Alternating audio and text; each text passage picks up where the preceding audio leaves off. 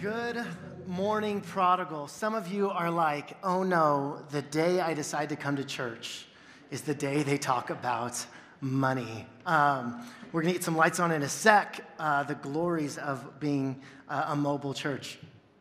But this morning, we're going to be talking about generosity, and more specifically, how God wants to use it to expand his kingdom.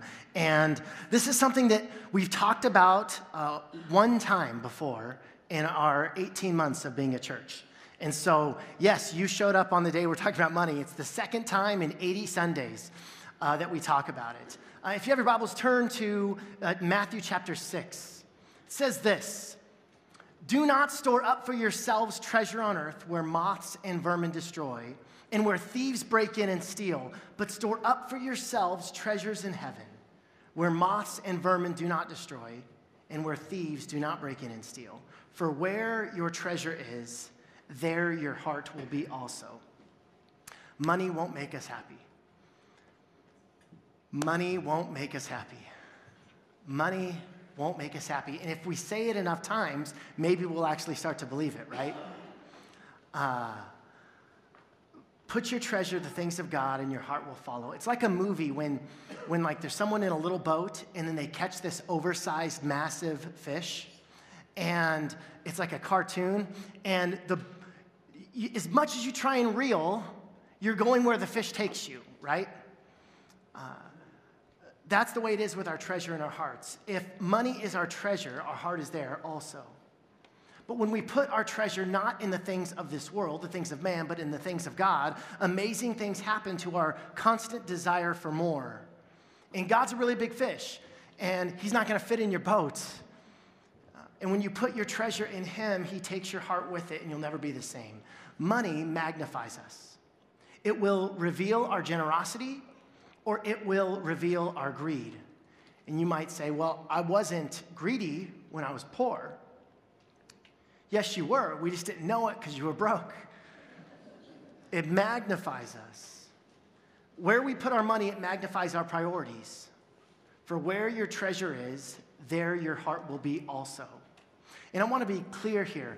God is not after your money. He's after your heart. It's just that it just so happens to be in the same place. Let's be honest here. We have all, at one time or another, said that if I could just get out of this season, if I could just pay that off, if I could just get that one thing, then I'll be happy, then I'll be content. No, you won't. Because then there will always be something else. And I know what you're saying right now. No, it'll be different for me. It'll be different for me. If I just get out of this one thing, then I'll be okay, then I'll be happy. No, you won't. And those are freeing words. There's something freeing about realizing that we will always have problems. I know that sounds weird. But when we come to the realization that problems to solve, financial strains, that will always be there, it frees us from the deception that I'll be okay once I get past this. And it enables us to learn to see the good and beauty in every day. If you postpone being okay, you're never going to be okay. If you postpone your happiness till things get better, you lose the secret of joy, which isn't dependent upon your financial circumstances. If you hold off on enjoying life, you'll never enjoy life. It's not the way of Jesus. The Bible gives us some concrete ways to move our hearts away from longing for more money and move towards longing for more of God. Malachi 3 says this: "Bring the whole tithe into the storehouse, that there may be food in my house. Test me in this, says the Lord Almighty, and see if I will not throw open the floodgates of heaven." And I think he did that this morning. We've gone 18 months as a church without being rained on during our setup. Today was the first exception to that. So thanks, Lord, for those floodgates. "And see if I will not throw open the floodgates of heaven and pour out so much blessing that there will not be room enough to store it." The tithe is a principle that is given throughout Scripture. And the word tithe, it's a Christianese kind of word. It means a tenth. A tenth. All that we have comes from God, and we give back the first 10%, and we live off 90%. And you don't have to give anything to Prodigal to belong here. You don't have to give anything to any church to go to heaven. The average church in America, 10 to 25% of the congregation tithes. These are some pretty radical stats. On average, Christians give 2.5% of their income to churches. During the Great Depression, it was 3.3%. Now, there are a lot of reasons why this is the case in most churches, but let's play this out with two fictional people named Phil and Bill. Phil and Bill attend the same church. They hear the same teaching, they read the same Bible, they pray to the same God. So Phil has this conversation between him and God and says, God, I have to get from A to B. This will be on the screens. I have to get from A to B financially throughout the course of my life. And I've got responsibilities to pay. I've got cars to pay off. I've got mortgage. I've got college that I got to set aside for. I've got all these requirements, and it's hard math. It's a numbers game, God. And I know that what you say about generosity and giving, but I've done the numbers, and I'm going to need 100% of my earnings to get from A to B. You understand, right, God? Now, Bill sits in the same church, hears the same teaching, and this is how his conversation with God goes. He says, hey, God, I've got to go from A to B financially. And I've got to do all the things that Phil has to do. College, retirement, cars, mortgage, etc. And I know math. I've run the numbers. But I'm going to take a step of faith and trust that you're going to take care of me to get from A to B on 90%, because I'm going to take the first 10% and give to you. God whispers back to Bill and says, I'm not only going to take you to B, but I'll take you to a place called C. And it's this place free from the consumer mindset that holds us captive. And I'll open doors for you and provide for you in ways that you won't even believe. And you'll recite these crazy God provisional stories to your grandkids someday, and they'll be true. Both of these guys have this conversation with God. And here's the thing with Phil and Bill. They both think that the other is an idiot. Phil says, Bill, come on, bro. Run the numbers. You're never going to get to B on only 90%. It's math, not spirituality. And Bill says, Phil, come on, bro. You really think you could do this on your own without God's intervention? You're going to keep running this rat race and God's called you to get off the treadmill? Two different approaches, each thinking the other is an idiot. Here's my question for Prodigal Church this morning. What kind of idiot do you want to be? You want to know some next level math? You're not going to find this in trig or calculus. Here's the next level math. 90% with God is more than 100% without Him. And the truth is, and God says, test me in this. Test me in this. Here's the truth, and I just want to be honest with you guys. If you never give 10% of your income away, you're not abandoned by God. He still provides. You'll be fine, but you'll be missing out. Sarah and I made a commitment in our marriage to give at least 10% of our income to the local church. And we want to be the most generous people at our church. We're probably not, but we want to be. And if you haven't given to Prodigal Church and you're worried about what the pastor's going to think about you, don't worry, I won't know. And if you've given lots to Prodigal Church and you're hoping for some kind of extra spiritual blessing from the church staff or from the pastor, guess what? I won't know that either. I see the bottom line. I see how much is total so that we can pay all of our bills and things like that. We can be good stewards of what God's given us. But we made a commitment that we weren't going to look at people's giving.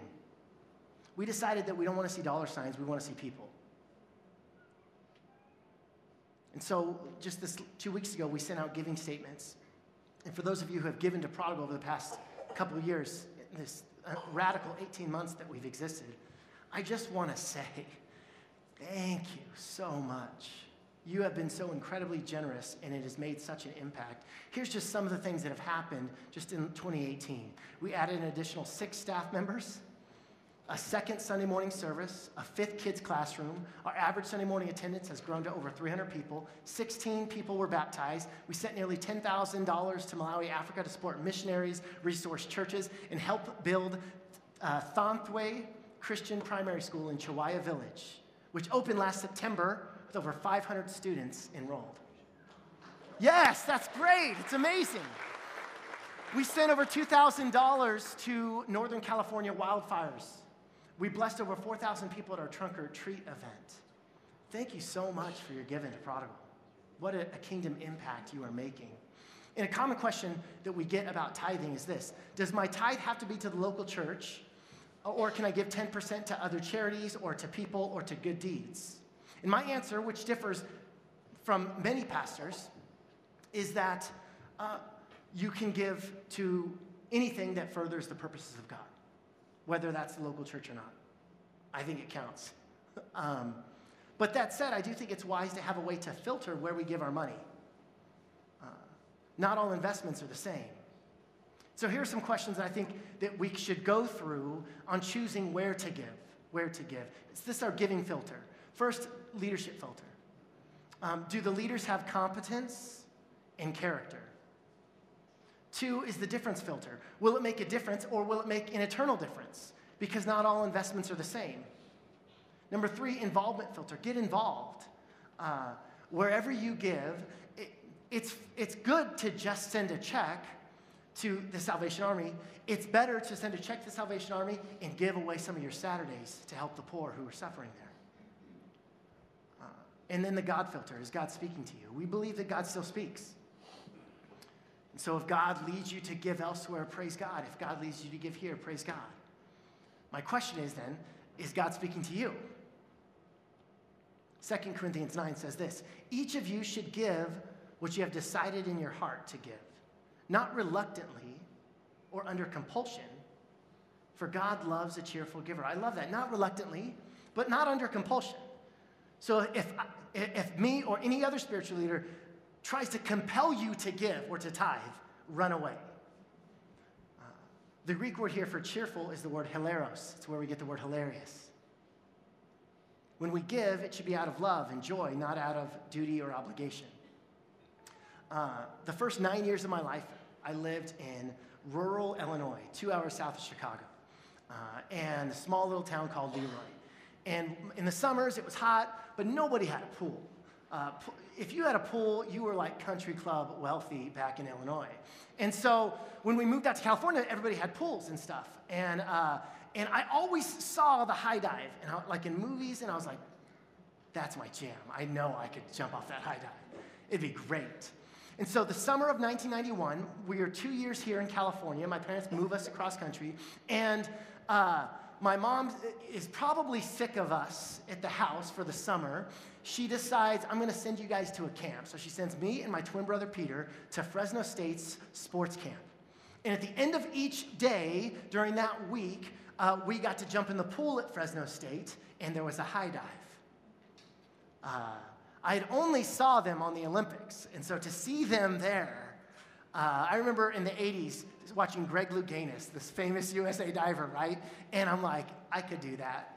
And so here I am seeing this high dive, and so the instructors are like, all right, guys, everybody line up on the jumping blocks, and I'm sneaking away to climb the ladder to get on top and jump off the high dive. But before we could jump off the high dive, we had to dive off the blocks and do like a backstroke and a breaststroke and a butterfly and a freestyle. And when all the kids are lining up, I'm trying to sneak away. I didn't want to do the backstroke. I wanted to jump off the high dive like Greg Louganis. So after the first day, the instructor told us we had to race before we had fun. And I felt like I had to do it. So I jump in, and while backstroking, all I can do is see that high dive. Okay? And I'm just along for the ride. I'm not a good backstroker. I was obligated to do it. They made me do it. I didn't want to do it. I wanted to do something else with my time. What you'll discover in life is that nothing great is ever built with the spirit of obligation. If you have been made to do something, or you have had to do something, not much will ever come out of that. The only way to get something out of the different strokes of swimming is to be passionate about swimming and swimming faster. I wasn't passionate about that. You know who was? Someone looks exactly like me. My brother Pete didn't care about the high dive. He wanted to win the race. No matter if it was freestyle, breaststroke, butterfly, he didn't have to swim. He got to swim. And you know where that led him? To a swim scholarship at a Division I university, multiple national championships coaching at the NAIA level, and then his dream job coaching swimming at his alma mater. Head coach, Peter Richardson. That's not me. Okay? He didn't have to. He got to. In life, nothing great is ever built with the spirit of obligation. The only way Prodigal Church will be a place that is life-giving and not life-draining is to have people who are passionate about making this place all it is called to be. If we're going to build a church that's going to reach this community, if we're going to build a church that our kids are going to want to go to and that our grandkids are going to want to go to, we're going to have to move from obligation to opportunity. If we want to bear fruit in the future, we must plant seeds in the present.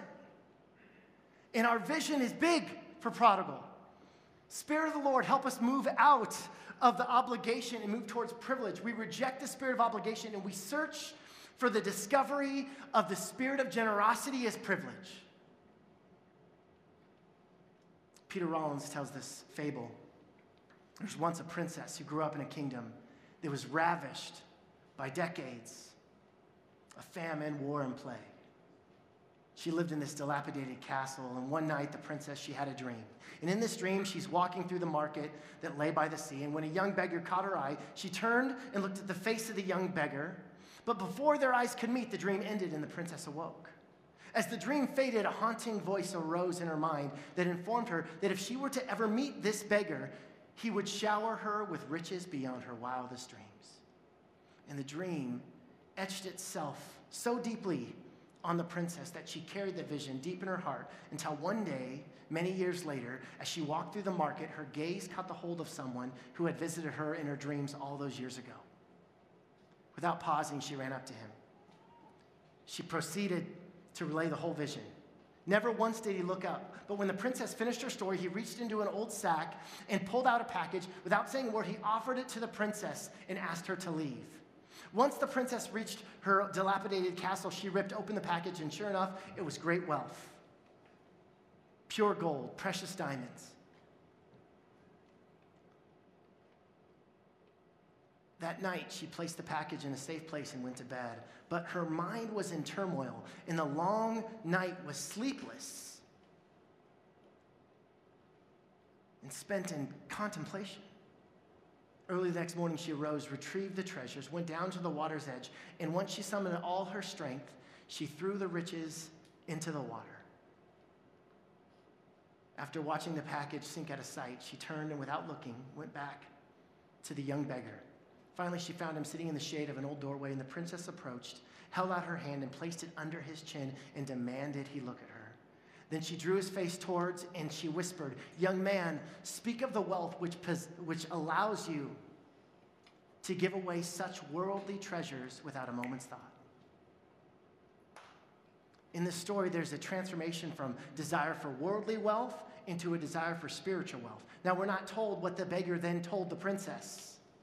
However, we could perhaps imagine him informing the princess that no response is necessary. For the princess's question, "Tell me of the wealth you possess which allows you to give away such worldly treasure without a thought," could be answered with the words, "Why, the same wealth that has allowed you to give away such worldly treasure without a moment's thought."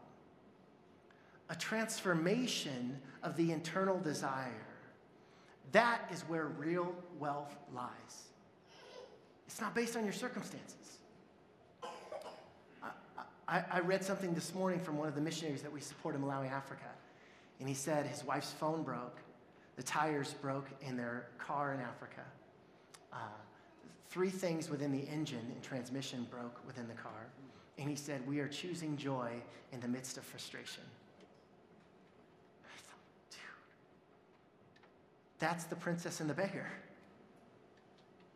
I want to invite Noe and the band to come up, and I want to close with an email that was sent to me last summer by someone here who attends Prodigal Church. And I've changed the names and cut them out and places and things like that. But I want to read to you, it'll be on the screens. "Good morning, Pastor John. I know how common it is to get complaints about the service sermon and people in leadership roles, and I immediately liked her. So I always try to call it out when I see the good stuff too. I've worked in ministry as a volunteer and as a staff member of churches, and I've seen so much. I've suffered many church hurts, and to be honest, have been quite devastated personally. With my counselor, I've been working on overcoming PTSD, post-traumatic stress syndrome, and working out how I see Christians hurt people. I grew up very legalistically as a homeschool student. I have always felt like the black sheep that wants Christianity to be much simpler, not about our performance or judged for our flaws. I've always felt like an outsider, even in ministry, for taking a stand against church politics that leads to more rejection. I want to do what is best for people. I just want to love God and love others. The last 20 years of my life, my adult life, has shown me that that is not what the church is. With my counselor, I decided to take a sabbatical from church. My relationship with God was still very much on fire, but the hurt caused by people was starting to create a bitterness in my heart towards organized religion. I wanted no part in this anymore. So last summer, I took off a few months from church attendance. You were on my friends list on Facebook because I had heard you speak several years ago to Christian Camp. When you started marketing Prodigal on your Facebook page, I saw it. Everything you posted connected with my heart. It was all about the simple gospel, loving God and loving others. With each and every post, my heart wanted to believe it was possible for a church to focus on this goal. I wanted to believe that I could go to a church with all the other black sheep. I came to the very first kickoff Sunday at Bullard with my husband. I loved it, but I was still cynical, waiting for the legalism, judgment, and political leanings to show through. But we are still there, and I have not yet been let down. My heart is still healing, and last Sunday was no different. I have seen the church tear families apart by the constant demands of church at the expense of family. When I heard that the leadership of Prodigal says, God first, family second, church third, broken pieces of my heart came back together. So sorry to be long-winded, but thank you. Thank you for your obedience in starting Prodigal Church. Thank you for doing the right things and simplifying things to love God and love others sincerely. This is why we do what we do.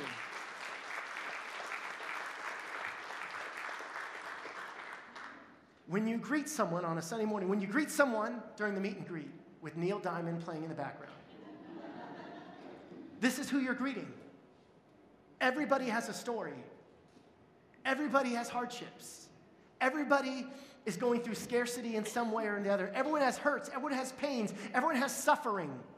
So when you greet, when you shake hands, when you say, I'll pray for you, and you mean it, these are the people we're loving. These are the people we're pointing to Jesus.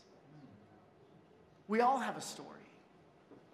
Father God, I thank you so much for this place. I thank you so much that you are the great giver.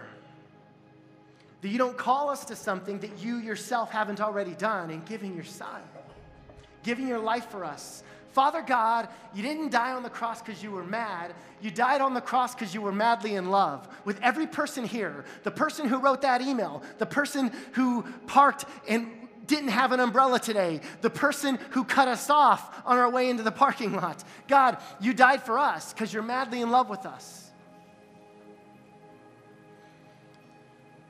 And so God, right now we're going to sing a song called King of My Heart.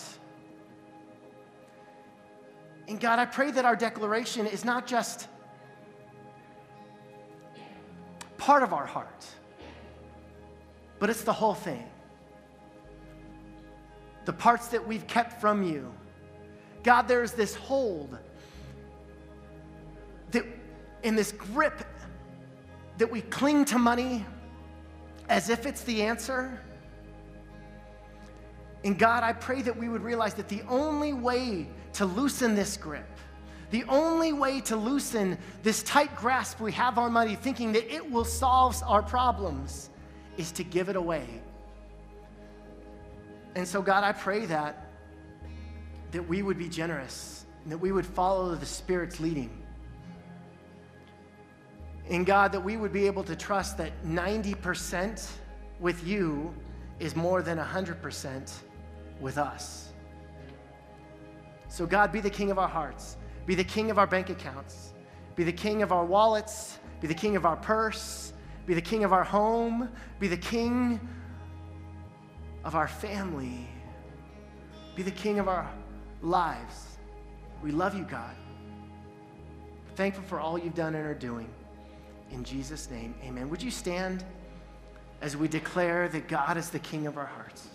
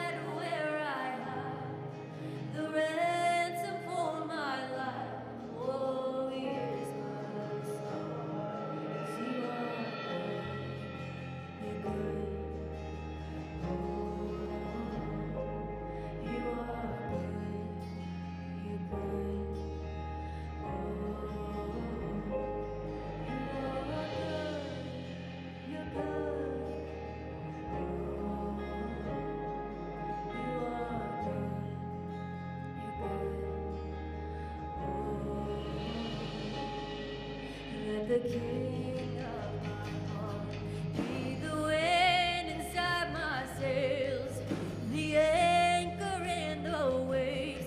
Oh, he is my song. Let the king of my heart be the fire inside my veins, the echo of my days. Oh, he is my song. Let the king of my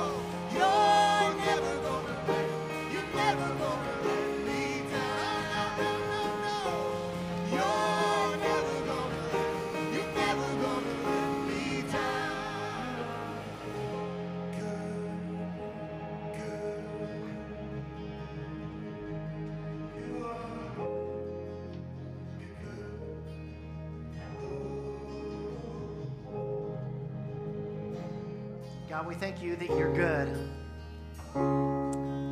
that there is such a thing as generosity in the midst of scarcity. And so, God, help us our hearts to respond. That this is a hard truth. Money's been our God for too long. And so, God, we pray for your lordship in our lives. In Jesus' name, amen. Grab a seat real fast. We don't normally do this. Normally, we kind of dismiss right now. But this week, God has a way of, whatever I'm going to talk about on Sunday, God often has a way of me needing to hear it too. And this week was no different. Our heater went out this week, and so I'm like, oh, that's a fun expense. I need new tires on my car, and I was like, oh, that was not planned for either. And I'm like, okay, I'm going to teach on generosity, and here I am, like, God, help us out here. And I remember in my car, and my daughter gets an ear infection. I'm like, okay, thanks, Lord. And so I go to the doctor, and I get a prescription, and I'm driving through the parking lot, and I kind of just pull over, and I go, God, I do this with him sometimes.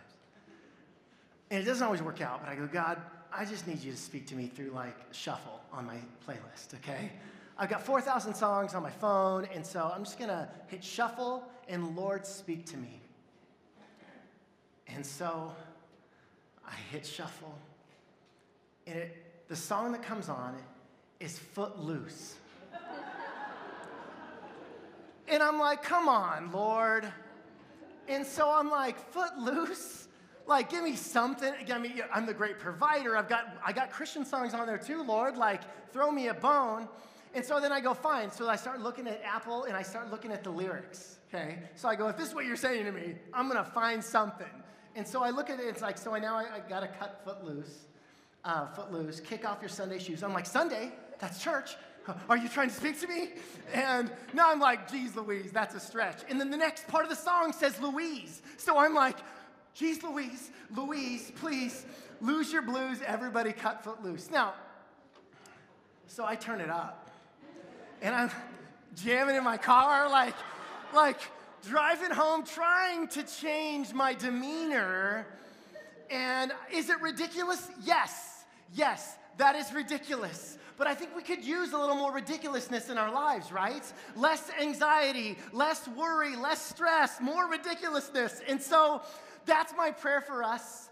Joyful generosity in all that we do, with our time, with our energies, with our resources, with our love. Let's generously go love the world. God bless you. Hope to see you next week. Peace in the Middle East. Bye-bye.